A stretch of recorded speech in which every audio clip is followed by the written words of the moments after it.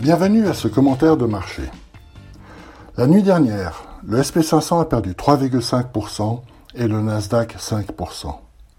Ces reculs marqués surviennent à la veille d'un long week-end aux États-Unis et le jour de publication de demandes initiales d'allocation chômage en hausse, sur une base désaisonnalisée, d'un indice composite des opinions des directeurs d'achat en recul très marginal et d'une baisse plus marquée d'un indicateur concernant les activités de service.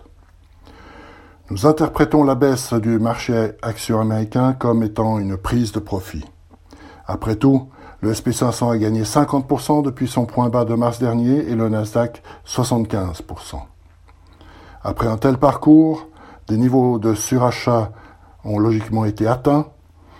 La hausse a par ailleurs été faite sur une base étroite, c'est le secteur de la technologie qui en a été le moteur. L'histoire nous enseigne que lorsque le leadership est étroit, il faut s'attendre par la suite à une période de déception. D'autres indicateurs pointant vers une période de vulnérabilité sont présents, tels que un optimisme excessif concernant le court terme, un faible niveau de liquidité au sein de fonds de placement investis en actions, ou encore l'écart de l'indice SP500 par rapport à sa ligne de tendance à long terme.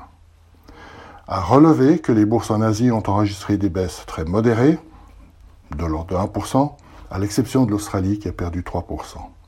En Europe, ce matin, les marchés ont ouvert en léger recul avant de revenir à leur niveau de la veille. À court terme, alors que les bourses ont effacé complètement le bear market en l'espace de 6 mois, nous ne devrions pas être surpris si les bourses entrent dans une phase de volatilité accrue. Ce serait un développement sain et correspondrait à une pause permettant aux fondamentaux de confirmer les attentes. Les attentes sont d'une reprise marquée de l'activité et d'une remontée significative des profits à partir du troisième trimestre. Il est cependant difficile de juger à quel rythme ces améliorations auront lieu, car ce rythme est étroitement dépendant du moment auquel une large partie de la population mondiale aura été vaccinée. Merci pour votre attention.